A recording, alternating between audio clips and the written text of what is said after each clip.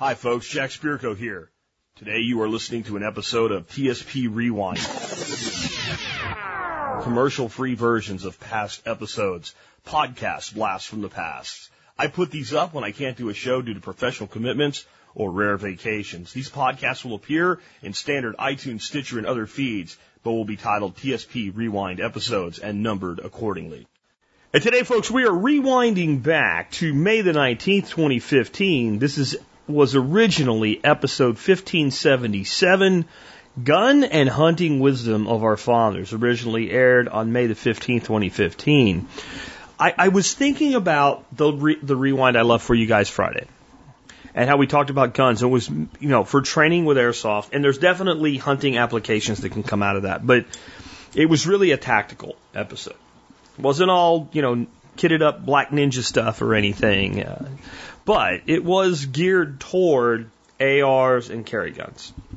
That's not what we're talking about today. We are going to take a time travel trip today, not just back to 2015 when I did this episode, but back to the year 1986 in the town of Jonestown, Pennsylvania. Not Jonestown where all the people died with the Kool-Aid. This is Jonestown I grew up in. I always say Pottsville. But the place I actually lived, I don't even know if they call it this anymore. It was called Jonestown at the time. There's pretty much two roads, RD1 and RD2. I'm not kidding. It was a pretty cool place in some ways to grow up. And I grew up in a family, and as I've said before, my childhood wasn't great, but I had some good things. And the sportsmen in my family were the good things. The things that I were taught by them were the good things. The things that lasted were the good things. They almost make up for the bad. My uncles, my great uncles, my grandfather. And we're going to talk today about what it was like being 14, 15, 16 years old. And all I ever wanted to do my whole life up to that point was to be like those men. I did the first part of my growing up in Jacksonville, Florida. I spent my time in the swamps and on the river and on the lakes and the canals fishing. Running around with BB guns and slingshots too. Taking pop shots at birds, occasionally cooking a dove over an improvised campfire and things like that. But I really didn't get to hunt until we went to Pennsylvania. And up until that point, all I wanted to do was be like my great Uncle Pete. To be like my grandfather. To be like my great Uncle Stephen. My Uncle Mark. And I wanted to hunt with my father. And when I moved there, I got to. Up until that point, I had taken summer vacations up there. A lot of what I teach y'all about gardening, I'd learned from my grandfather in those vacations. And I'd look at that gun cabinet. And I'd look at those guns. And if I look at those guns today, there's nostalgia, but there's nothing special about them. Busted ass old 35 Remington 336C Marlin. A busted ass 20 gauge semi-auto Sears and Roebuck. Right? Things like that. But I looked at them and what I saw was the way they helped feed the family. And I wanted to be part of it. When I talk about this, they say that there's certain things that we anchor in time. Music, emotion are two of them. The place you were when you heard a song for the first time, the emotion of a first kiss with someone you were really attracted to, things like that. There is something else that is probably one of the most powerful anchor points in time that can take you back. It's a smell. And I can to this day remember opening that gun cabinet and the smell of gun oil and being given in my mind, not the chore, but the privilege of cleaning those guns. I can remember being there when I was too young in the wintertime. My uncle went hunting with my great uncle. He came home and they had some birds. And the gun still had the smell of gunpowder on it. And he'd hand me a kit, a jar with an oil rag, say, okay, you can clean it. Take it apart and clean it like I showed you. And getting to do that. And it was that kid that was growing into a young man, that had that stupid little half a mustache we all get in that age, and the goofiness, but a certain talent with a long gun. The first time they put me behind a trap and had me shoot 25 rounds at skeet, I broke 23 the first time. There was something in me that made me want to be this person. That even when I was kind of that goofy teenager and your feet are too big for your body, I still had that skill set innately in me. I don't know if it's genetic. I don't know if it's because I only see out of one eye. I have no idea why. But I did. And that kid met this world at a time when it was still possible to be that kid. In this episode, I want to take you back again. The year 1986. The town Jonestown, Pennsylvania. The deer are plentiful. The squirrels are fat. And a boy who at the time was still called John instead of Jack is journeying through his teens and learning to master the skill of the rifle and the shotgun, but more importantly, everything from how to find a deer to skin a squirrel, and how to take that stuff and put it on the table and feed your family. I encourage you to realize that this world looks different today, but it still exists, and to be part of it, and to teach the next generation of young Johns how to do these things. There's a better way to do this. Let me show you a better way. You don't have to be another face in the crowd. You don't have to live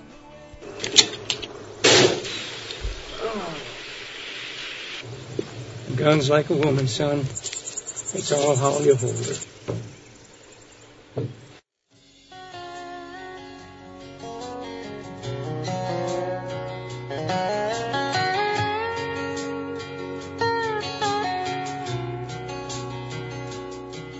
It sits above the mantel on a couple rusty nails. It ain't worth a lot of money, and it damn sure ain't for sale. The good Lord only knows all the stories it could tell when Granddaddy's gone. He bought it new out of the Sears and Roebuck catalog. It shot a many shells over the back of an old bird dog. It backed the burglar down when Grandma took the safety off of Granddaddy's gun. Just an old double-barrel 12. Stock is cracked and it kicks like hell. Wouldn't mean what it means to me to no one. When I put it to my shoulder, it comes like a woman, son, it's all how you hold her. Taught me a whole lot more than how to hunt. One of these days I'll pass it on to my grandson. My Granddaddy's gone.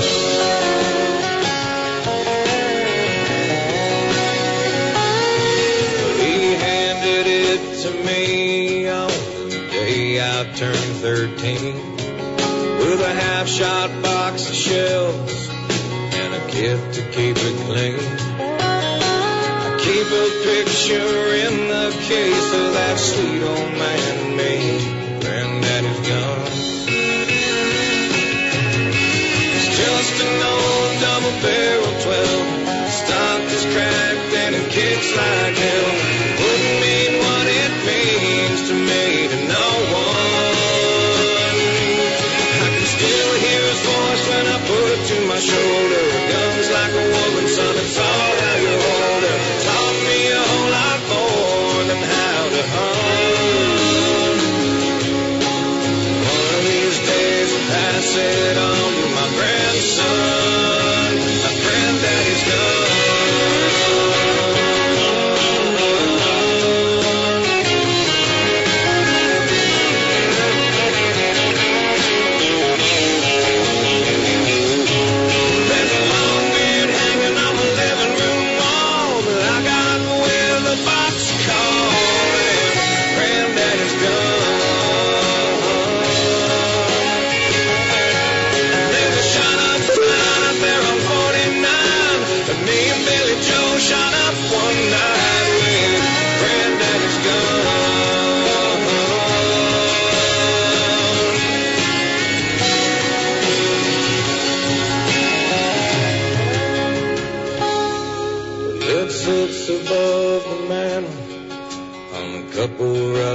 else. It ain't worth a lot of money, and it damn sure ain't for sale. Hi, folks. This is Jack Spirko with another edition of the Survival Podcast. As always, one man's view of the changing world, the changing times, and the things we can all do to live a better life if times get tough or even if they don't. Today is May the 19th, 2015, and this is episode 1577 of the Survival Podcast. And I've got kind of a change-up show for you today. I realize we've been talking an awful lot about farming and homesteading and stuff like that. And I wanted to shift things up and talk about something different on a Just Jack show, an individual subject show today. And I decided I wanted to talk to you guys about guns. And I started thinking about doing one of the shows that I've done in the past, a new version of it, getting technical, maybe talking about ballistics or selecting the right gun for concealed carry, or maybe selecting a weapon that would fit in a state where you're going to have, like we're soon to have here in Texas, the option to either conceal or open carry, and a gun that would be good for both options, and a lot of other things like that, or maybe do a show on ARs or what have you. And I just thought about it this morning, and I thought, why do I love guns? Why do I absolutely love guns? Why am I willing to risk so much to preserve the rights of gun ownership? What is it for me that makes it special? And it's not carrying, and it's not tactical, and it's not political. Those are all things that are important to me, but they're not why I love the gun. I love the gun because I grew up with one in my hand, because I truly understand the role that it plays in America, and because that wisdom was handed down to me by my father, my grandfather, my uncle, my great-uncle. And I thought maybe I'd talk to you about that wisdom today, the wisdom of our forefathers in guns and hunting, and what it was like to grow up as a young man in the coal region of Pennsylvania when you went hunting for more than sport, and you went hunting for more than an activity. You went hunting because it was a significant part of the food that fed your family every year. You went hunting in a place where they still closed school on the first day of deer season. And you did it for a reason. And you understood the reason. And you understood that you were part of a larger thing. That's what I want to share with you today. And the wisdom that comes with understanding the value of firearms and what really makes a gun great. That's what I want to talk to you about today. And that's why you heard a different intro to today's show, and the whole song as well. It's a song I love. Not everybody's cup of tea, but I love that one, and it's the kind of thing I want to share with you today on the Survival Podcast.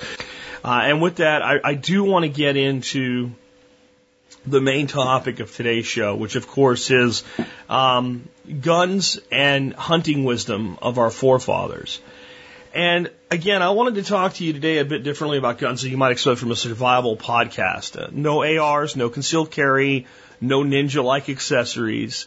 Today I want to tell you about the gun wisdom I learned at the hands of my grandfather and father as a young man. The stories, lessons, and realities that made me love guns as the tools they truly are. You may be shocked to learn this, but I didn't grow up hearing much about the Second Amendment and gun rights. I really didn't. When I grew up, boys hunted squirrels with pellet guns for the table until they hit 12. At that time, they could get a hunting license and were handed a .22 or an old single-shot Sears brand 20 gauge and told to bring back more now that they had a better gun. The concept that anyone would ever seek to take a gun away from a man who had never harmed a person with it was so foreign as to not even be discussed. Now, I think there's a lesson in that, but we're going to save that for another day. Today, I want to take you back to the 1980s. In a small town with only two main roads. Those roads were called RD1, and you guessed it, RD2. The town is Jonestown. And the boy I'm going to talk to you about at the time was still called John. He had not yet begun to be called Jack like his father.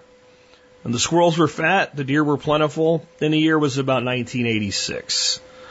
This is the point where I was at this point trusted with firearms. I was about 13, 14 years old. And I was now able to take a gun out of the cabinet and go to the back of the property and shoot it. Or get the shotgun out and get some skeet out and set up the trap with a friend and shoot skeet. And this is something that people would think about today and go, oh my God, a 13-year-old boy able to just take a gun out of a cabinet without asking and go out and shoot? It was completely normal. It was completely normal. And it started long before that, though. Before my family moved back to Pennsylvania, I spent a lot of summers up there with my grandfather and my grandmother and my uncle. And guns lived in a cabinet. They didn't live in a safe. They weren't hidden. They weren't kept out of reach. They were in a cabinet, a wooden cabinet with a glass door you could see right through into, so that you could see what was in there. That way you knew that everything was where it was supposed to be all the time. And my first lessons were in how to clean a gun. Long before I was able to go out and shoot a gun, I was told, well, if you want to look at the guns, I can show them to you, but once you touch them, they have to be wiped down. If you get your oils from your hand and the acids in your hand on the barrel and you don't wipe it down, then it can rust, and that would ruin it. And these guns have been here a very long time. Some of these guns are almost as old as your daddy. So we need to take good care of them like we always have. So, you know what? I'll tell you what, boy. Those guns haven't had a good wiping down for a couple of weeks, even though they haven't been out. It never hurts to do it. Let's take them all out, and we'll go over and I'll tell you about them, and you clean them for me. And then, along the way, eventually the adults would go out shooting or hunting when I was too little, and they would come home, and I'd get a lesson in how to, run a patch and a brush through a barrel and how to clean a gun properly. And I got to clean the guns. It was like a gift to a child that wanted to be like his father, like his grandfather, like his uncle, like his great uncle, like all the men that they hung out with that hunted. I wanted to go hunting, and I wanted to shoot. And I was able to shoot certain things, but I was so small in stature that most full-size guns I couldn't shoot yet. Not even just from recoil, from size. But I got to clean them. And I got to know them intimately. I knew where the safety was. I knew what to check for before you started cleaning them, even though I completely trusted that my father or grandfather, or anybody that came in and set the rifle down on the couch and said, give it a cleaning, would have done that. I checked again because that's what I was taught to do. And it had been several years of that before it was acceptable for me to just open the gun cabinet, take a gun, and go out and use it. And sitting all the way to the right was an old Crossman 22 pellet gun. And when I was old enough to carry that thing around and be able to hold it right, that was the first gun that I was permitted to put my hands on, was that 22 pellet gun. And it was so old that most people know variable pump pellet guns, you pump 10 times, right? That's the maximum. This one was 8. I don't know exactly how old it was, but it had been around a long time, a very long time. I know, like many of the guns in the cabinet, it was ordered out of the Sears catalog and showed up at the front door. And, you might hear me talking this way and think, man, this guy must be like 80 or something. I'm in my 40s, guys. Again, this is the 1980s. So in the years leading up to us moving back to Pennsylvania, I would go up there and I would take that pellet gun out and I would shoot cans with it and bottles with it and set up broken pieces of skeet, because we had a skeet range in our backyard, and the adults would go out there and break skeet, and I would find all the pieces and all the ones they missed and set them up on the bank and shoot them with the pellet gun. And eventually, it was like, okay, rabbits are in season now, or squirrels are in season now. You're on our property. You don't need a license. Go out, and you really do. But that was the mentality there. Those are our squirrels and rabbits. If you can shoot a squirrel or rabbit, boy, bring it home. They're eating our garden or whatever. Go get us some. Oh, you got one? Okay, now you got to learn how to clean it. You didn't think I was going to do that for you, did you? So I had been through all of that before it was like, okay, these are guns. They belong to, this one's your daddy's, this one's mine, this one's now yours. But they're part of an asset the family has, and as long as they're taken care of and used, if you want to take your dad's shotgun and you want to go out back and you want to shoot skeet with it with your buddy, go ahead. And somehow nothing bad ever happened because of that. The thought that somebody might take a gun to school to shoot other students was just unconscionable. You grew up with a gun, and there was no more thought that you would use the gun for malice on another human being than the fact that if I went into the workshop, there might be a great big screwdriver there that I could jam through somebody's skull. or a ball-peen hammer that you could slam somebody in the head with. There's 100 things around a small homestead like we had that could be used to inflict harm or kill another person, and no one worried about those things. So why would you worry about a gun? It was just another tool. And I think it's because we grew up with a positive gun culture that so little ever did happen that involved firearms that were used for any nefarious reason. And I started to learn a lot of things as I grew up and was trusted with more and more knowledge and responsibility. I remember getting Outdoor Life magazine and Field and Stream magazine. In every edition, there was a brand new rifle on the cover of the magazine. And it had, the latest caliber or whatever. I remember when the 280 was called the 7mm Express in an attempt to market. I remember taking these magazines and showing them to my grandfather. I want one of these. I want one of these. Well, I thought you wanted that last month. Well, yeah, but look at this. And what my grandfather told me was, there are rifles in that cabinet that have killed a deer every year for a very long time. And if you have access to a rifle like that, you don't want a new one.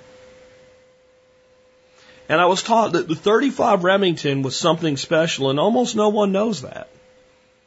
That there's a very small area in central Pennsylvania mostly, and up into parts of New England, where if you say, I hunt with a .35 Remington, people are like, oh yeah. And that most of the rest of the country, like they heard about it in a magazine one time, or it's, oh, I saw that in a reloading manual, but they've never seen one or held one. That it was this kind of perfect bush rifle. Something that if you did your job, it was going to do its job every time. It was enough gun for black bear and deer, and gee, that was the biggest thing in Pennsylvania, so that's all you needed. But that wasn't to be my rifle. That was my uncle's rifle. And it had been in his hands at that time for about 15 years. He's only about 14, 15 years older than me. And I was told all about it over and over again. It's the deer rifle. It's the deer rifle. It's the deer rifle. And it was because my grandfather didn't really hunt that much in his older years. And my uncle was the one that all these years leading up to him when we moved back went out and brought meat home for the family with the deer rifle. But there was a rifle that would sit just to the left of it as you looked at the gun cabinet. It was a pump action Remington 760 and 3006. And unlike the .35 Remington, it looked almost brand new. It looked almost brand new. Because it had only been used a few times to hunt with, because my father used that rifle when he bought it before we moved to Florida, and he never took that rifle with us when we moved down south. And he spent, all his years down there working 7 days a week and never hunted. So when we went home, that was my dad's rifle. And they called it the elephant gun because it was a 3006. That was the mentality, like why somebody would want a 375 H&H or a 300, Weatherby or something like that in Pennsylvania when a frickin' 3006 was an elephant gun to these guys. And they weren't serious about that, but they were trying to make a point, and they would often say, but it's good for deer too. So I would constantly be on my grandfather about getting one of these newfangled super guns, with this new cartridge or this new action or this new stock or whatever. Don't think that all this hype around, firearms today is new. This was going on in the 80s. You just didn't have the internet and YouTube and a million different gun shows. You had one or two outdoor channel shows, type shows, on like the public station, and you had the gun magazines. And the gun magazines were really a big source of information at the time, because you didn't just go Google to find out what the ballistics of a cartridge were or something like that. A reloading manual was extremely valuable if you wanted to learn all that information as a young boy. And, as a young boy, you think it's important that one round is 200 feet per second faster than the other. But I kept hearing about this 3006. It was an elephant gun, and getting razzed by the old guys that we'd have to tie you to a tree if you shot it, but when you get a little older, it won't be a big deal, and it's good for deer too. And all of this hype around getting a new gun always was shot down. And then my first year that I was going to go out and hunt with a rifle, which by the time I was old enough and living in Pennsylvania during deer season, I was 14. I was handed that rifle and told, it's now mine. This is your rifle. Well, they knew that all the time. They just didn't tell me that until it happened. And I hunted with that rifle for quite a few years, and I shot a lot of deer with it. And I learned that an old gun like that does everything that you need it to do in the woods, and if it doesn't, it's your fault, not the gun's fault. And through these years of shooting shotguns and rifles and 22s, there were a lot of other things that my elders taught me. And one that was constantly drilled into me, and this is the one that I have the most skepticism till to this day, was don't close one eye. You have two eyes for a reason, boy. And I have to say, to this day, I shoot with both eyes open. My father shoots with both eyes open. My grandfather, and as long as he could still shoot, he was a pretty good shot with both eyes open. And my uncle shoots with both eyes open. And my great uncle shot with both eyes open. Now, there's a genetic disposition in my family, though, and all of us are pretty much bat blind in our left eye. We don't see very well out of it, so I don't know that really has validity for people with acute vision in both eyes, but something tells me closing your eyes isn't as important as some of the marksman instructors say that it is. I know that when I went into the military and I was firing at the 25-meter target for 0 and fired 3 shots in about 4 seconds and had the drill sergeant yell at me for both the speed of my fire and for not closing my eye, it lasted right up until we looked at the target, in which he said, "You just keep doing what you're doing." And I was pretty much left alone with my rifle marksmanship after that, even in the Army, because of what these men taught me. I don't know if it works for everybody, but I also know that shutting your eye isn't going to change it if you're a terrible shot. And that, again, is the one thing out of all of this that I decided to include today that I have some skepticism on, even to this day, because I know some people are really good shots and close that left eye or that right eye. And I'll also tell you that it may have something to do with optical weakness in our family beyond just being blind. As a kid, when I was asked to maybe shut one eye in a class or something like that for to do an eye test or whatever, I had to put my hand over my eye if I was going to close my right eye. Because if I were to close my right eye, my left eye was so weak that the left eye would close as well. I could close the left eye and not the right, but not the right eye and not the left.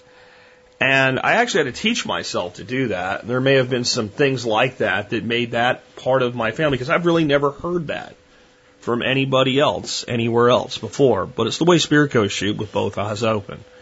And maybe it's simply because we can't see out of one of them. But I was also told, you have a natural talent. I remember the first time my uncle had me out shooting a shotgun, and we put some cans and bottles out, and I shot them on the ground with a shotgun, which is no big feat, but I smoked everything. And he said, "Wait a minute." He came back with a handful of skeet and didn't put them in a trap or anything. He just started throwing them by hand, and I hit every one of them. And he went and got my grandfather and said, "You got to see this." So he threw a couple more, and the old man picked one up and said, "Okay, you ready?" And I said, "Yeah." And he threw it at the tree line, and it was there for about a quarter of a second before it was around, and I missed it. He said, "That's what real birds do." But yeah, you got a lot of talent. It'll be great when we get some skill built into it. I just wonder how much of the teacup generation of kids that we have today, the millennial generation of people that just, if they're challenged at all, right, they crumble. And if they fail at all, they crumble. And they can't handle being teased a little bit or razzed. I've seen, guys that are 25 years old in a situation where somebody gives them a little bit of a hard time, the way guys do, and they crumble. I've seen so many people talk about what they can't do, and I just wonder if our young people today had an old man like that as part of their lives, they might be a little bit tougher. It didn't bother me when I was told that. I didn't really even hear it. I wasn't even ready to learn yet. You understand that? I wasn't really ready to learn yet that I had a skill to develop. All I heard is you got talent. But there was a little bit of that in the back of the head. And every time I'd miss, they'd focus on the skill. Well, you hit 19 out of 20, but you missed one. Why? I started learning that being challenged that way wasn't putting you down, it was making you better. And that you might not hit 20 out of 20 or 25 out of 25 or whatever it was that you were going to shoot that day, but you should strive for perfection. You should work for it. And that would be where you would develop the skill. I was also taught that you should spend so much time with your gun that you know it. You know it the way you know a girl that you're really, really attracted to. If someone looked like her from a distance, you might confuse it, but once you turned around, you'd know it wasn't her. And the same thing with a rifle. That if you have a Marlin 25-22, like I do, and someone hands you the exact same model gun with the exact same stuff on it, made the exact same year, and you put it in your hands and shoulder it, you should know it's not yours immediately. This does not feel right. This is not my gun. There is no such thing as two guns that are completely identical. And anybody who's ever really developed a relationship with a weapon, and I'll tell you, you can certainly do it. I certainly have a relationship with that old 22. We shared a lot of miles together and a lot of rounds together and a lot of time together. You know that weapon. And that's part of developing mastery. I'll talk more about that later, but that's what a lot of this was about, is becoming a master in your own world. Not so you were better than somebody else, but so that you truly had mastery of the things that you influenced. And there was something really special about being told that, and then one day, being over at a buddy's house who also happened to have a same model gun and pick that up and go, yeah, that feels totally different. Not a little bit, not just that you would know, but like, that's not my gun. I wonder how many people today that have cabinets full of different models and makes of guns and different calibers, and I'm not putting that down because I have way more guns than I need, that's for sure, and I'll probably have more than I do, now by the time that I'm ready to depart this planet, because I do like collecting firearms. But I wonder how many people, that's all they've ever known, and they wouldn't know the difference between their shotgun and a buddy's shotgun if they're both older Model 12 Winchesters or newer Model 870 Remingtons. And there's something you're missing if you don't ever develop that to where when you pick up a rifle or you pick up a shotgun, you know immediately, this is mine. Or if somebody borrows it and they bring it back and there's a scratch or a nick in it that wasn't there before, you see it immediately. Not so much because the gun has to be completely free of nicks and scratches, but because most of them that are on there, you caused it to happen and remember what happened and how it got there. This is what I think is missing in today's world with guns. We're so worried about synthetic stocks and stainless steel and mountain rifle this, and this rifle's for elk, and this rifle's for bear, and this rifle's for pronghorn antelope, and this is for this, and this is for that. We've lost the wisdom that we can take an old 30-06 from Florida to Alaska and pretty much hunt everything on the continent with it, and it's been done before, and if we do our job, the gun will do its job. Now, there are a few things on this continent, and one of them's great big brown bears that I might be a little bit intimidated to be going after with a 30-06 and might want a little more gun for, but you could still do it if you had to, and, well, everything else, Jack O'Connor taught us that an animal with a hole in both lungs will run about as far as it can hold its breath. And the 30-06 will punch a hole through both lungs of anything that walks on this planet. Certainly anything that walks the ground in North America. Jack particularly cared for the 270 Winchester, but the same principle applies. The next is, we did hunt for food. But I get really weary of hearing people bash people that they call trophy hunters. Most of these people are not hunters and don't have any idea what it means to have a trophy from a hunt. I was taught very, very quickly that you can't eat the horns on a deer. So if you bring a doe home or a spike buck and we all eat well, everybody's happy. But it's okay to have some pride in those horns. If you put a nice deer down with a nice rack on it, putting that up on a plaque and setting that up on your wall and occasionally looking at that and remembering that day, that actually takes that deer and it makes it live in your heart for a hell of a lot longer than it could ever live in those woods. And the experiences that you have out there are just as important as the meat that you bring home to the family. And if one day you ever take something really special and you want to shoulder mount it, you don't apologize to anybody for that. Your deer, your hunt, your money. So it should be your way. And don't try to explain it to people that don't want to understand it, because they're never going to understand it, and there's no need to. There's no need to waste your time trying to teach somebody something that they don't want to learn. I learned that from a gun. I learned it from trying to teach people that couldn't shoot, that weren't going to learn how to shoot because they weren't ready to listen. There's no sense in pushing a string. It can be done, but it doesn't accomplish much. You know how you push a string, folks? You get it wet, you put it in the freezer, and then you can push it. But you still accomplish very little. Learn that. Learn that, bouncing around the old strip mines of Pennsylvania.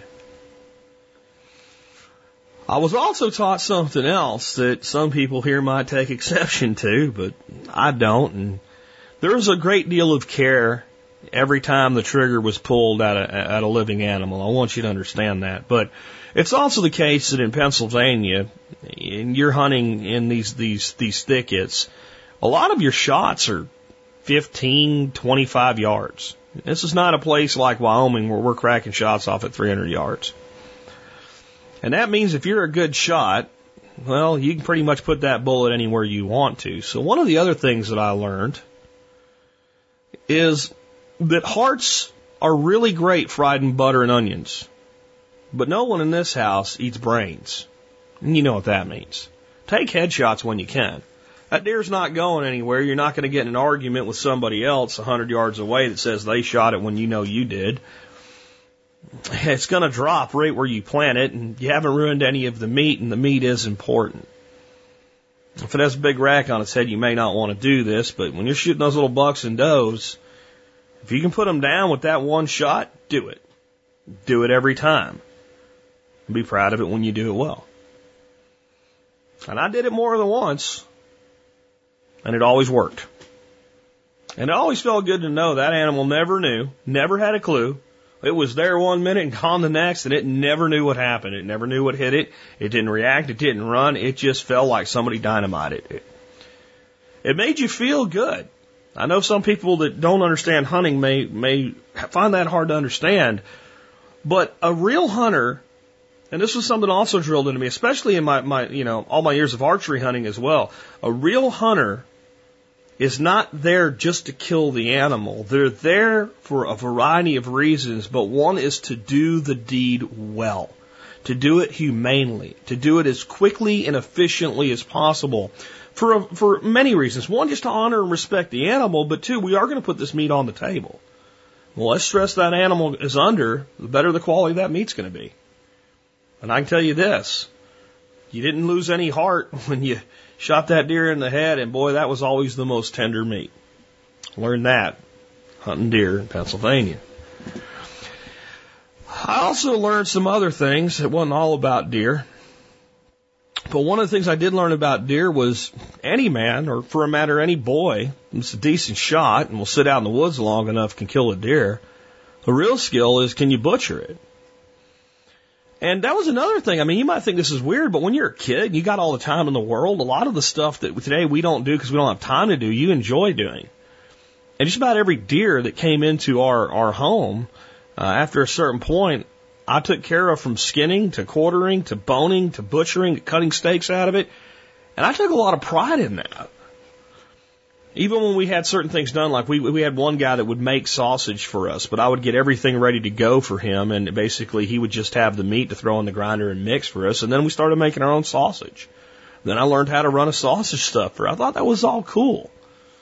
And I was actually kind of surprised, but in time it seemed like the family had more respect for me for the fact that I could take that deer apart and do all the work with it that they didn't have time to do because they were holding down jobs.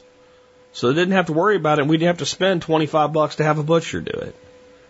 I was more respected for that than the fact that, a couple deer a year that came into the home I shot. Learned that from my father and my grandfather and my uncles. I also learned that as much as we talked about deer, that it was often your shotgun and .22 that would feed you more than your deer rifle. We could hunt deer, once a year. And back then, you were supposed to shoot one deer a year. And it was very common, though highly illegal, that everybody in the family, whether they hunted or not, would get a license. And you might shoot a deer, and if it's your first one of the year, you might put your sister's tag on it or your grandmother's tag on it, if you know what I'm saying. Because when you actually rely on deer for a source of meat in the home, it becomes important to you. And you start to rationalize some things that are maybe not technically legal, but you don't rationalize things that aren't ethical. So one of the things that I learned during this experience was that just because something was illegal didn't necessarily mean it was unethical, and just because something was legal didn't mean that it was ethical. Thought I'd throw that in for you. These are some things I think would be good if our kids were learning them today. What do you guys think? But on the shotgun and the .22, what I learned is that you could hunt rabbits for most of the fall and squirrels for most of the fall. And then we had those rabbits and squirrels on your property that you could pretty much shoot whenever the weather was right. If the month ended in R, it was okay. And that there was a lot of other things that you could do. You could get out there in the summer and you could shoot groundhogs, and gee, they weren't as bad eating as people made them out to be. In fact, they were pretty dadgone good, and that might make connections with you so you could go out and hunt that farm later, like in dove season. And if you went out in dove season and you found a couple places close to the house to hunt, well, there was a limit of 12 doves a day, and that season lasted 30 days. Now, it lasted about 3 weeks of being worth doing, because after about 3 weeks into September, there were hardly any doves left in Pennsylvania. But if you could get out there after school or work every day for the first couple of weeks, man, you could put a lot of doves in that freezer. So we did that.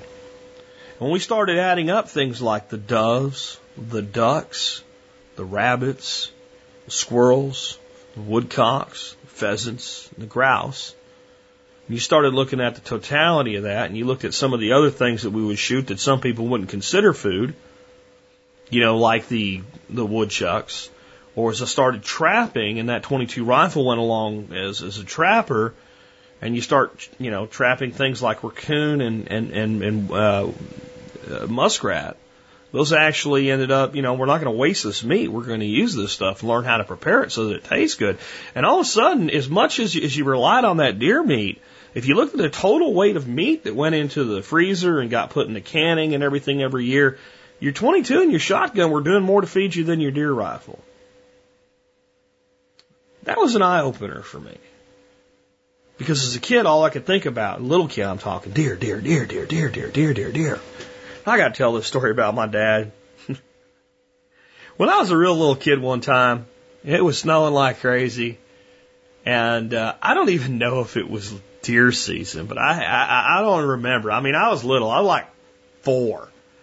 And I asked my dad to take us out hunting, and he finally agreed to it. He figured, take this little kid, snot-nosed kid out in the snow, walk around with the gun for a little bit, and that'll get this out of his system. And, that's pretty much what happened. And we ended up on a pole line and about 300, 400 yards away. It was far. I mean, you always remember things being further than they are as a kid, but I know this was far because of the way this happened. So we see this deer, and it's like right at the crest of a ridge, and it's standing there, and it's a smaller buck, but it's got really polished antlers. And the reason you can see it even without like binoculars or the scope is because the light from the sun is like glancing off of these antlers. And the old man shows it to me and all, and I'm like, "Shoot him, Dad, shoot him!" And he's like, "Well, he's too far, and we can't get any closer. He's going to run right over that hill." And he just didn't want to shoot. And I'm like, "No, please shoot him, Dad, please shoot him." So finally, this deer can't hear us. We're so far away. The wind's howling down at us and all. And he figures the hell with it. And he's got this rifle, no scope on it, this 30-06 with iron sights. And he just throws it up, looks up at the deer, and cracks a shot off. And this deer goes thump. Now, I know what he was doing because of what he said the second that deer fell over. He said, "Son of a bitch."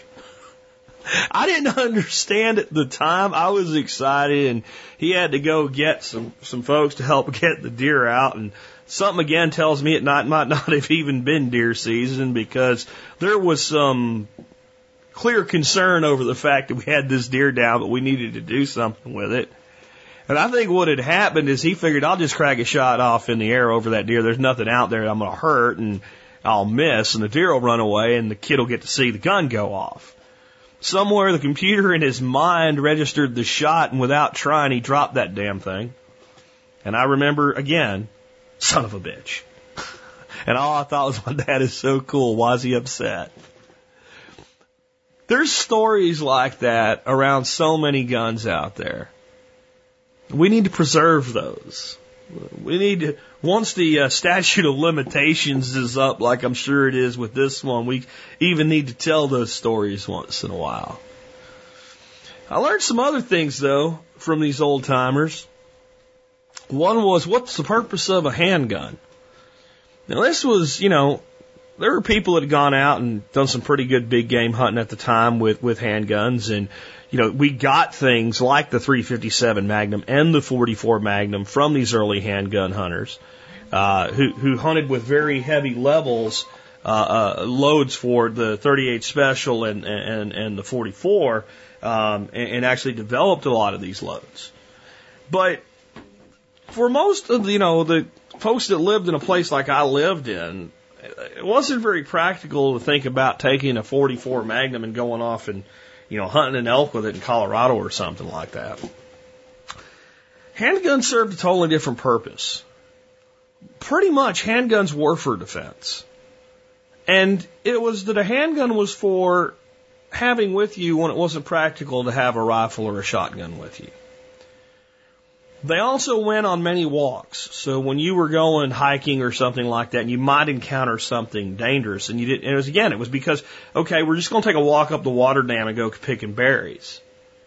But, the old man would strap on his .38, or my grandfather put on his old Ruger single 6 in .22, right?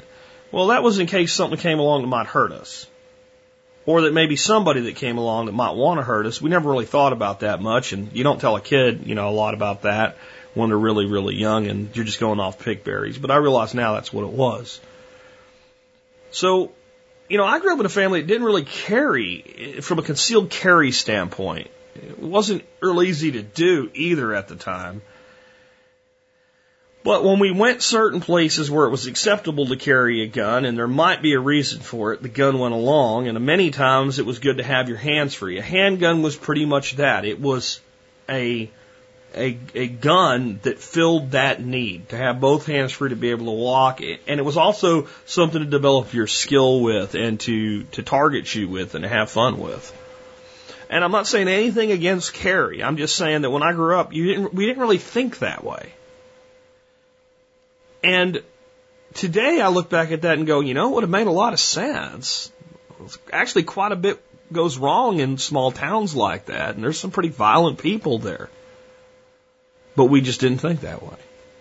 But I still ended up in the same place that a lot of you guys have, from a totally different vantage point with my view on carrying for defense. When it came back to hunting, though, another lesson was always trust the dog. He's never wrong, even when you're sure of it. If that dog says there's pheasants in that last little stand of corn, and you've been through it 3 times, those birds are doubling back on you, and they're in there. That dog knows. He can hear what you can't hear, he can smell what you can't smell, and he can see what you can't see. And if that dog insists that there's birds in there, trust the dog. And sooner or later, you'd always find that dog was right. If you went through the woods and you found an old stripping hole, small ones, and that dog insisted there was a grouse down in that hole, and you sent that dog down there and that dog did everything he could to push that bird out or find that bird to point it, he couldn't find it, but he knew that bird was in there. If you gave up on the dog and you turned around and walked away, you'd have your back to that hole and make about the 5th or 6th step before you would hear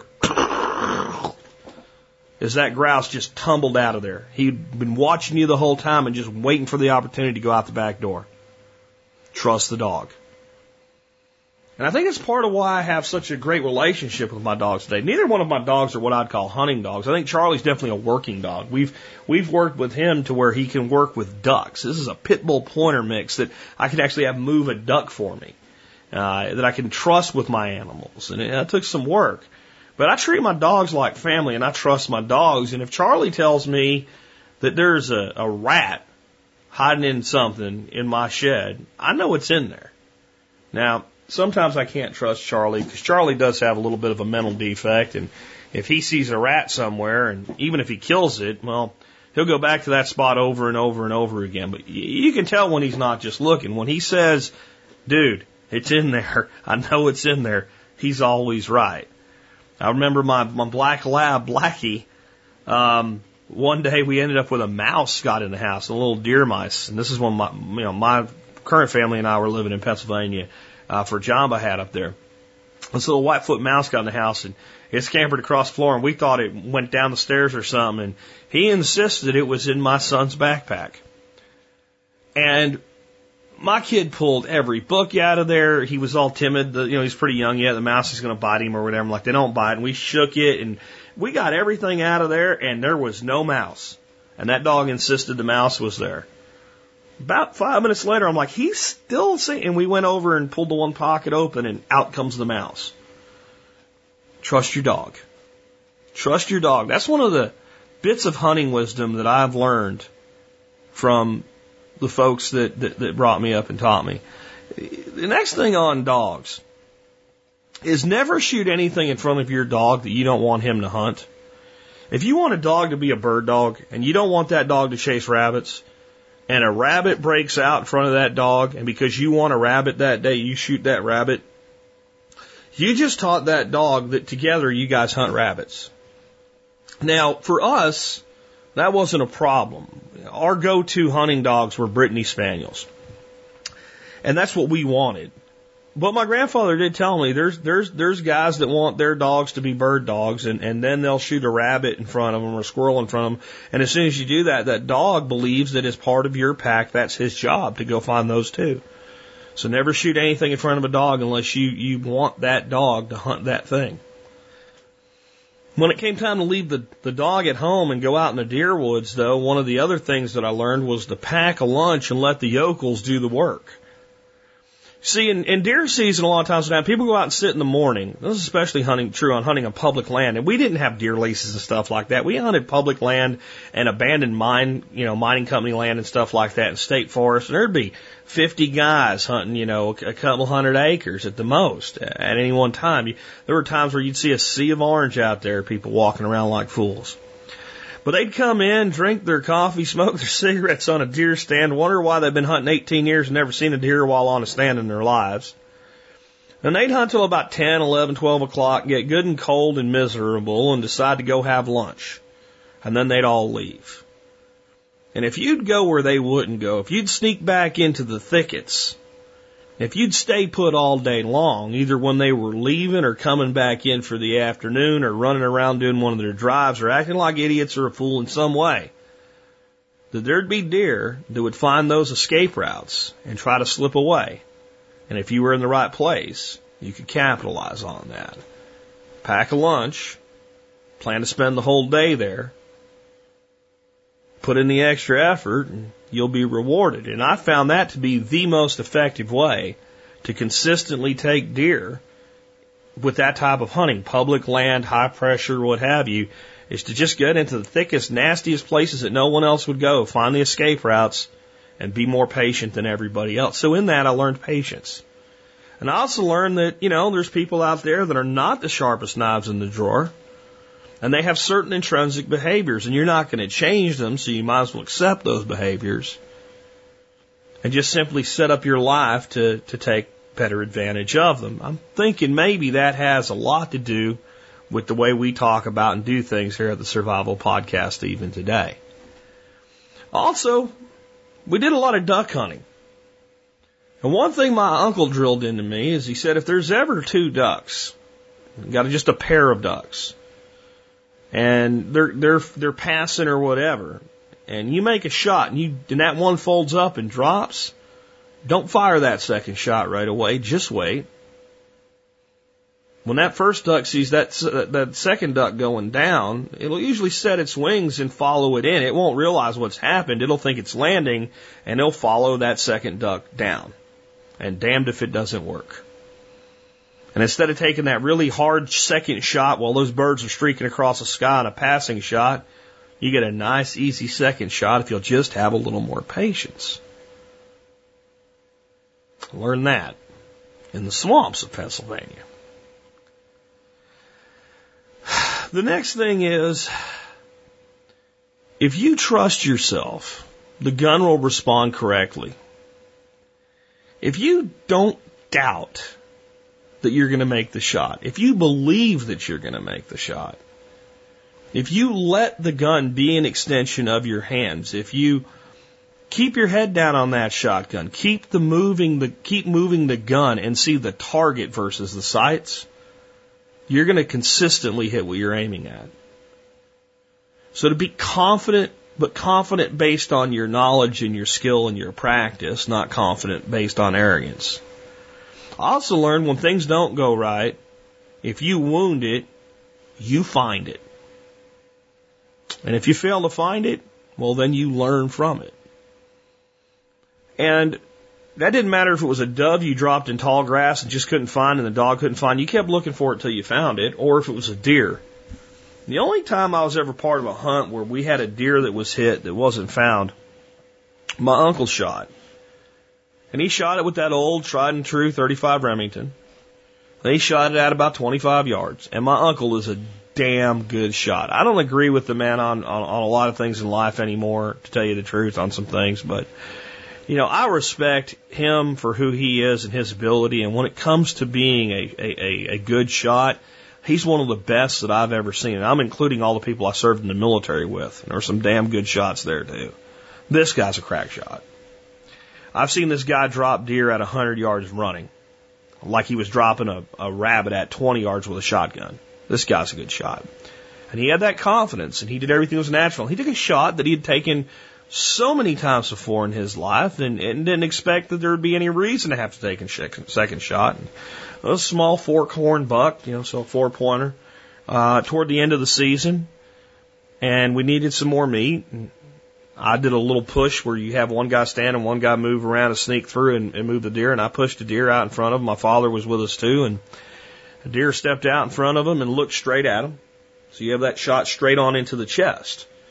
And he took the crosshairs of his old .35 and he set it right on that deer's chest, and he pulled the trigger, and the deer hunched and fur flew off him, and he kind of hunched and went into the bush. And he could have shot him 2-3 more times easy, and he didn't, because he ain't going nowhere. It's a heart shot. So he yells and snow on the ground, so there's going to be no trouble. Why put another hole in this animal? So we all get together and we find some blood and some hair. And even as a kid, I'm looking at the blood going, there's not a lot of blood here. And he goes, oh, he's dead. There's only one hole because it went in from the front. So, So we start going a little bit, and we don't find this deer. And after about 500 yards, we're finding little tiny drops of blood that if it wasn't for snow and being able to follow tracks, we wouldn't be on this deer. And this was in the morning, and we ended up home after dark that night with no deer. And the next day we got the dog, and we went out with the dog and put him on the trail, and spent the whole next day looking for that deer. And we never found that deer. And of all the deer hunts that I've been on with family and friends and alone, that's the only deer that I ever saw injured and not put down. Ever. Now, there was good news on that. The good news was the next year, a fellow named Mark Leonard, who was a good friend of the family, shot a nice young 8-point buck on Pine Hill Mountain, right where this deer had been the year before, and said when he skinned it, it had a scar. And the scar went from basically the brisket down the right flank of the deer. And what had happened is that bullet, and this is where, bullets don't all, there's a gray area with ballistics.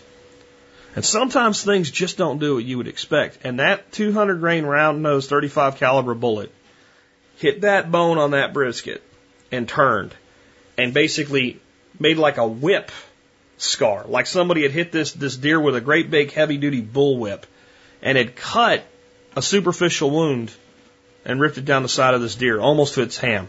And the deer had recovered just fine. And that's why we never found it.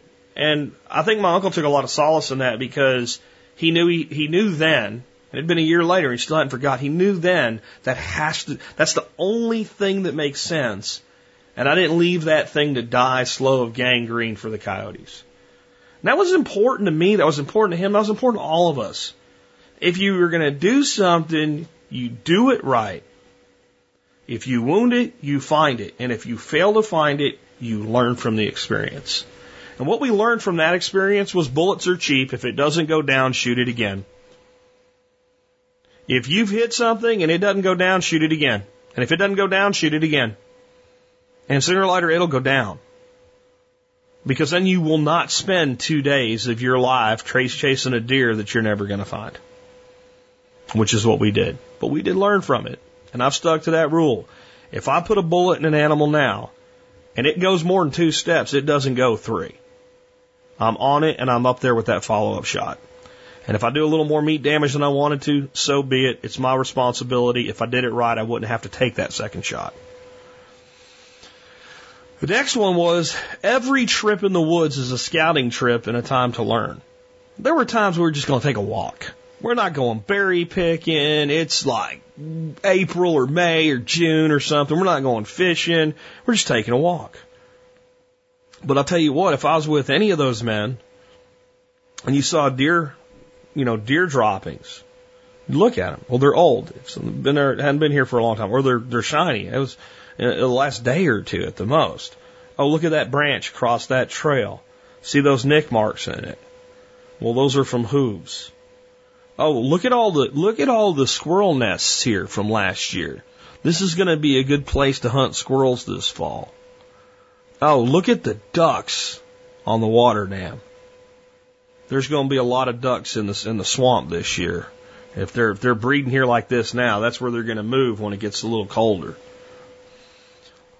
Hey, look, there's a group of deer. Let's see how close we can get to them before we scare them off. Or, hey, do you know what kind of tree that is? Hey, do you know what kind of plant this is? Hey, boy, right now, point north. Which way's north? You should know. You've been here before. Don't look at the sun. Don't try to figure it out. Which way's north? You should have that down in your head. We had different names for different places on the mountains. Like one place that I shot a deer, we called the funnel because the woods funneled down. So it might be, if we scared a deer right now and it was heading for the funnel, how would the stander get to the funnel and how long would the pusher wait? And then how would they follow up pushing to the funnel? Things like that. Always. Every single time. Walking by a stream. Where do you think the trout would be in that hole right now? Why? Look around. What bugs are hatching and active right now? So what fly would you use for that trout? And it wasn't, don't get this wrong. It wasn't like dealing with like a German grammar teacher. It was fun.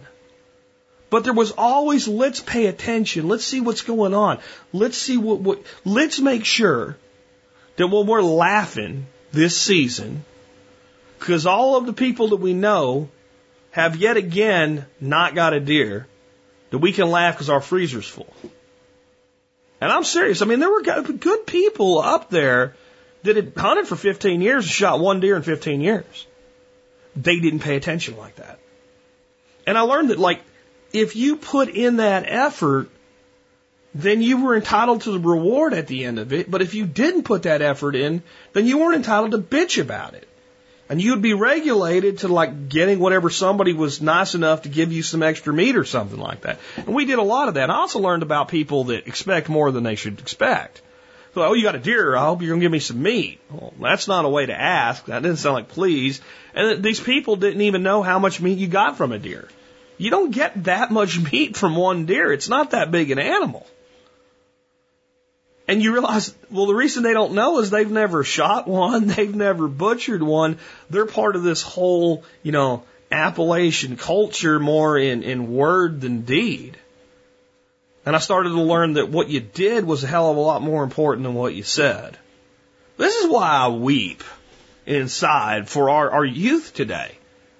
Because I realize how much of what I take for granted as knowledge came from these lessons that so many will never experience anymore. And they find other ways to teach these things, I guess. The next was the true value of a gun is in the hands of the man holding it. That all of those guns I would show my grandfather on the cover of Outdoor Life magazine or, Field and Stream or whatever, and they always had a price tag on it. And, I would always equate it to how many lawns I would have to cut and how many, driveways I would have to shovel. And he'd be back to, what's that .30-06 worth to you that you shot 2 deer with last year?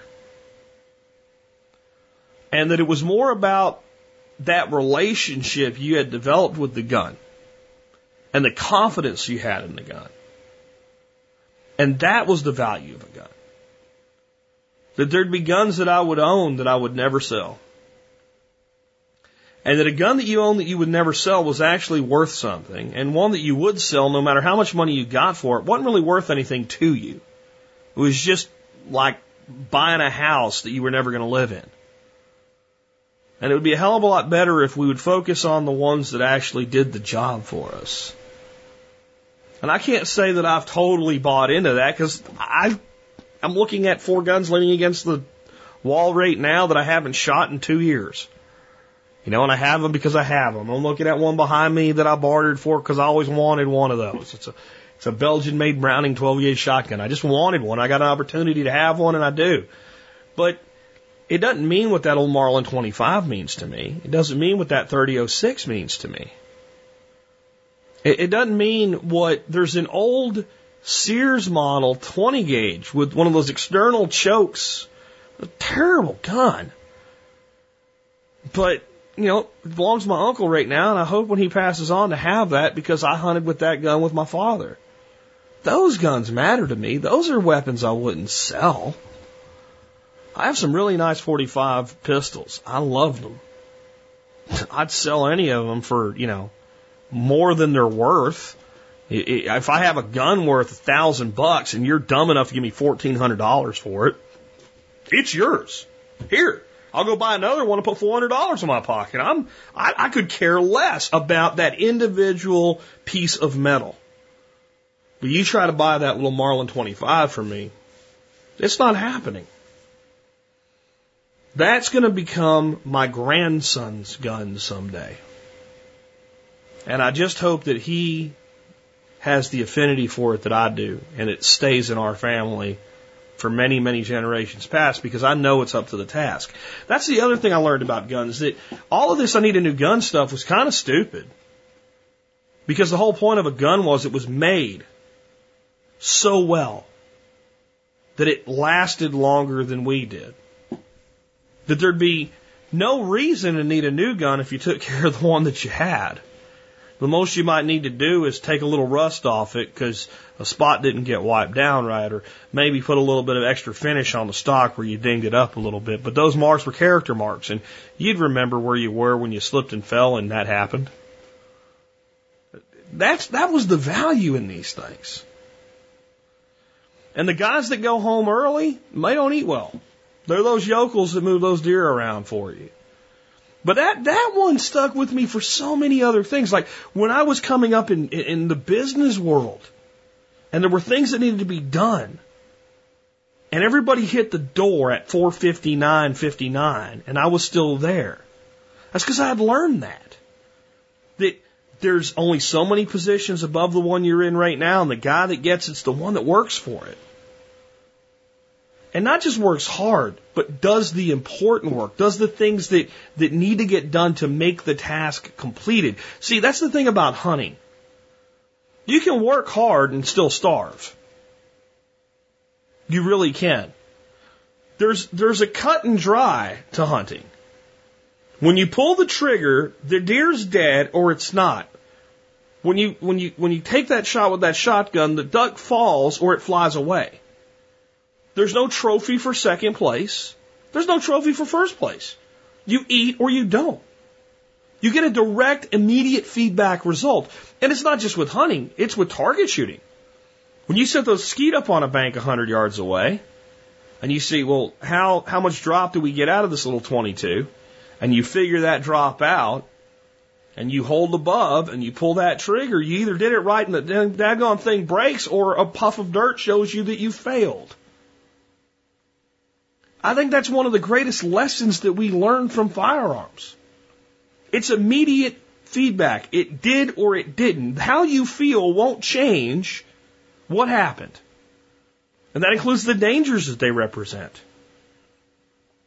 If you go out and shoot pheasants and grouse and deer and squirrels and rabbits, then you know full well that what comes out of the end of that barrel is lethal. And it has to be respected.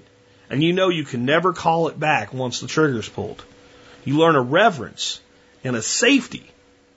And that also translates into other things. You think about it when you're thinking, oh, I can get up that rock. When I'm talking about nothing to do with a gun. Or, oh, I can take that turn just a little bit faster with this car. Maybe not so much. Maybe not so much. You learn to be cautious where caution is called for. And you learn to have respect for things that are dangerous and for things that are bigger than you. And you learn there are some actions that you can regret, but you cannot change. And that's also part of if you wound it, you find it. You pull that trigger and you gut shoot that deer. If you can't make that follow-up shot and that animal, ends up 2 days later being torn apart by coyotes or 3 months later dying of gangrene, it's your fault. You did it and you can't fix it. You learn these lessons when you hunt, especially as a young man. Also, when I would start to see what other people miss, that's when they would say things like, you're starting to figure it out. Like when we were walking through the woods and it was all, mockernut hickory. And then there was just off in the distance, one shagbark hickory. It's the only shagbark hickory there. And I said, look at the shagbark. The old man would go, yeah, you're starting to figure this out. You're starting to get it. Now, what was the significance of that? It was simply that it wasn't like everything else. It's pattern recognition. Or when, you were out just kind of walking around, instead of being a lackadaisical kid like you always had been, you're the one saying, hey, take a look at this. Look at this, Dad. These are scrapes from last year. There was a deer running a scrape line here. This is close to the house. If anybody had taken a deer out of here, we would have heard about it. Well, this buck's going to be here this fall. This is close. I can hunt this after school by myself. You're figuring it out. Or when you'd walk in preseason scouting and you start to go, oh, the leaves are changing on that tree earlier this year. It's going to be a little bit colder in winter. Things like this. That's when you're starting to get it. I remember the first time that I went archery hunting and I ever had a bird land on my arrow. And so I'm sitting up in this tree stand and I've got the full, face net on and everything. And I'm in this is back when the oak bark style camouflage had just come out. And it was really good stuff for the time. And I'm up in that tree and I'm sitting there and I've got an arrow nocked and I've got my hand sitting on the bow and I'm just watching. And these little chickadees start coming through the forest, and this chickadee lands on the arrow, and it's looking at me, and it's turning and it knows something's not right, but it doesn't know what it is. And then it flies up off the arrow to a limb over my head. It's hanging upside down like by his butt and looking at me from underneath. And I finally crack a little bit of a smile and move my eye up, and it freaks out and flies away. And I didn't see any deer that day, and my uncle comes to get me, and I'm just sitting there. By now it's dark, and I've got this, and I'm just waiting by the thing with the stand on my back and waiting for him to show up. And I've got this huge grin, and he says, what's going on? And I tell him about the bird. He says, yeah, you're getting it. Because how many of your friends in school do you think will ever have that experience in their life?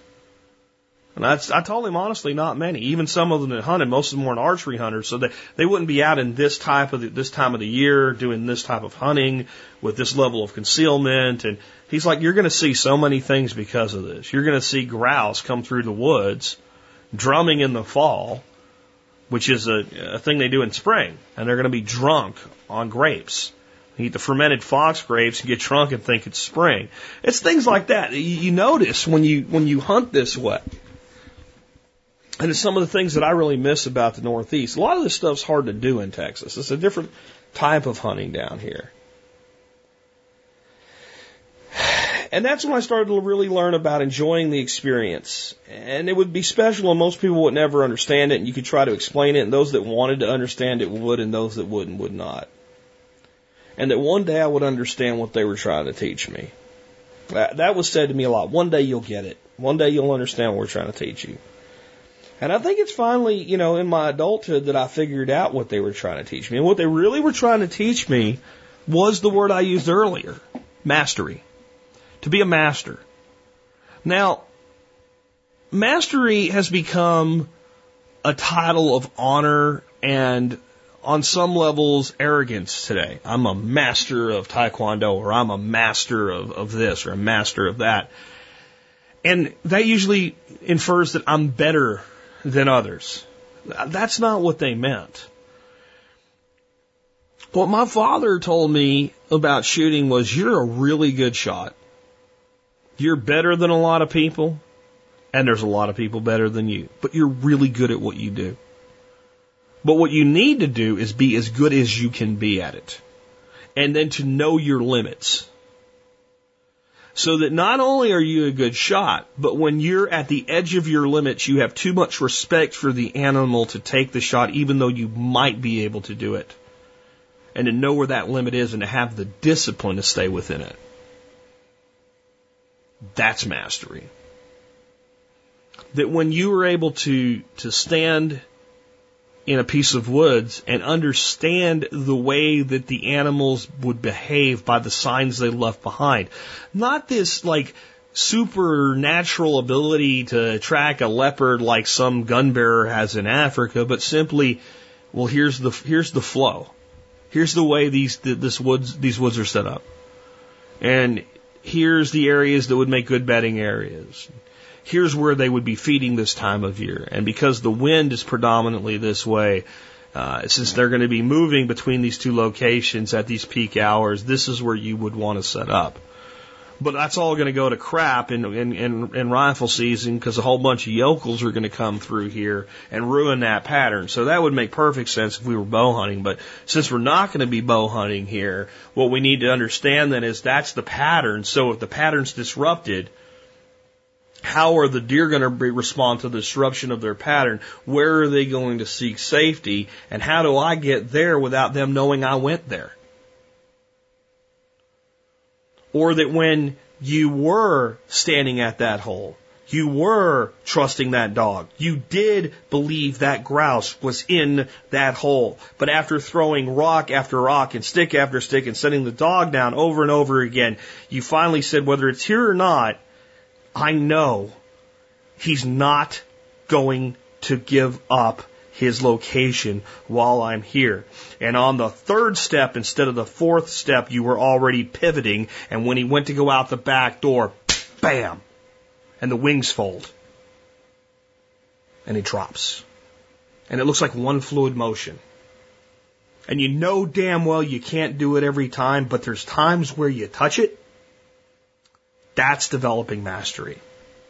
And that's what happens with a gun in your hands at times. There are times when you're like my old man and you throw that gun up and you're not even trying and boom, down that deer goes. There's a point, and you experience it in other things. I've experienced it playing darts in a bar room. All of a sudden, that red rectangle at the 20 looks like it's 5 inches square, and I can just put the darts into it, and this is going to be easy, and this is going to be great, and it happens for 1 or 2 rounds, and I don't even mean the whole game, I mean 1 or 2, 3 dart rounds, and then it's gone. But you've touched it. You've touched it. There's a connection there. Everything worked perfectly. And it's those fleeting moments that make all of this attempt to master these woodsman crafts perfect. Or what makes it worth doing is that perfect moment. I've experienced it hunting. I've experienced it fishing. There was a day in Sanibel Island, Florida, that I was out fishing about 6 o'clock in the morning. My son and my wife are still asleep. I'm looking out over the west. The sun's coming up to the east, so the sun's behind me. It's glancing off the water. It's the Gulf of Mexico, but it looks like a lake. It's so placid. And I hooked this ladyfish, and it's about 40 yards away from me when I hook it, and it comes up out of the water, and it dances on its tail. It goes about 10 feet on top of the water, dancing on its tail, and it's shining like a mirror, and the sun's blowing off of it. That moment was a perfect moment.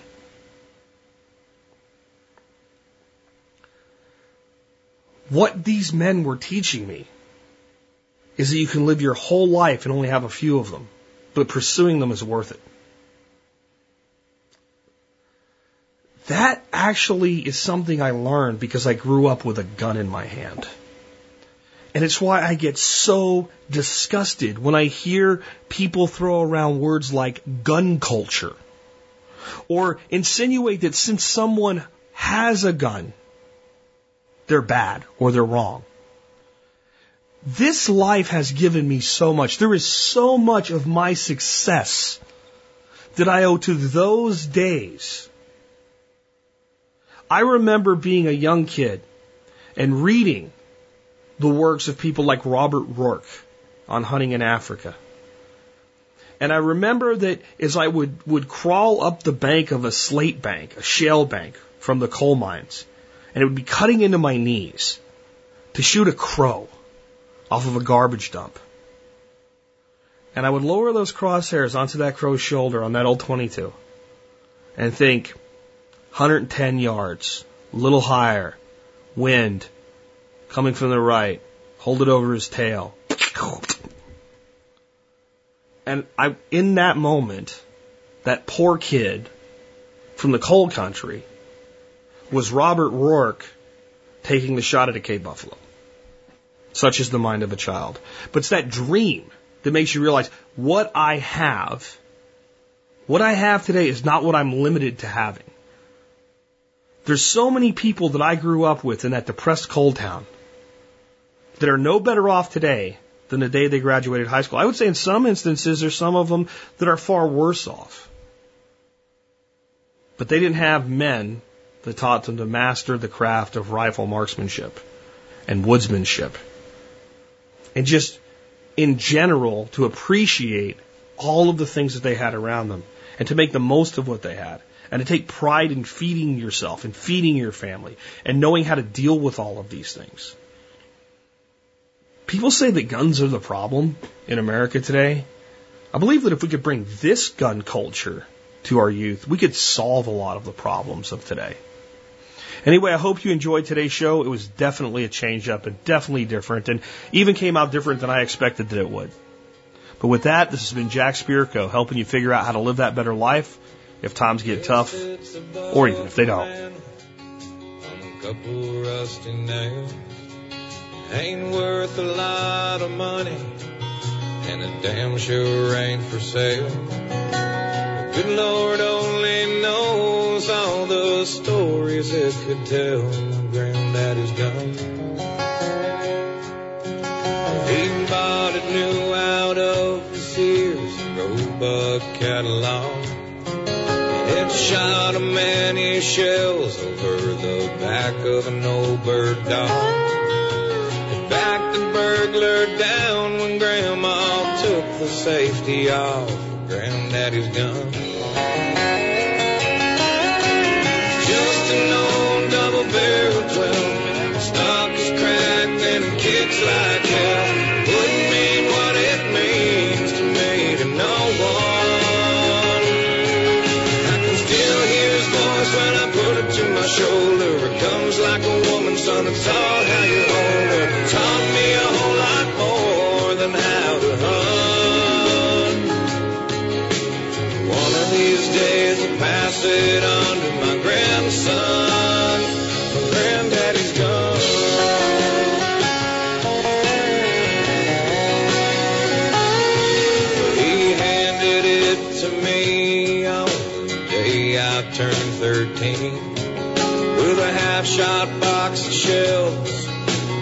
if to keep it clean.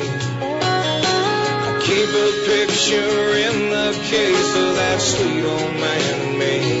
Granddaddy's gone.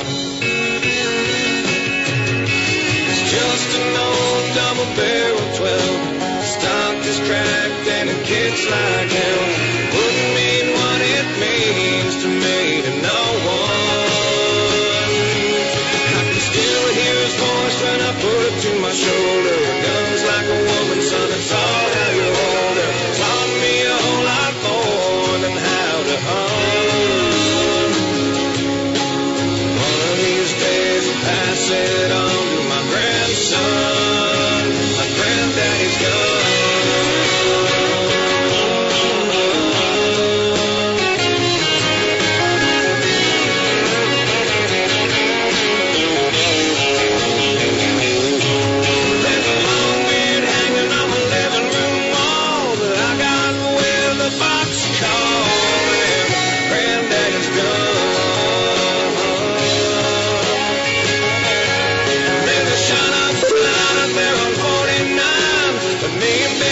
Shot up one night when Granddaddy's gone.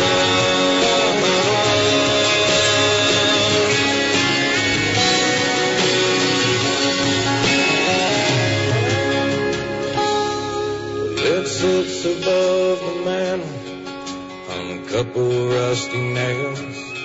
It ain't worth a lot of money, and it damn sure ain't for sale.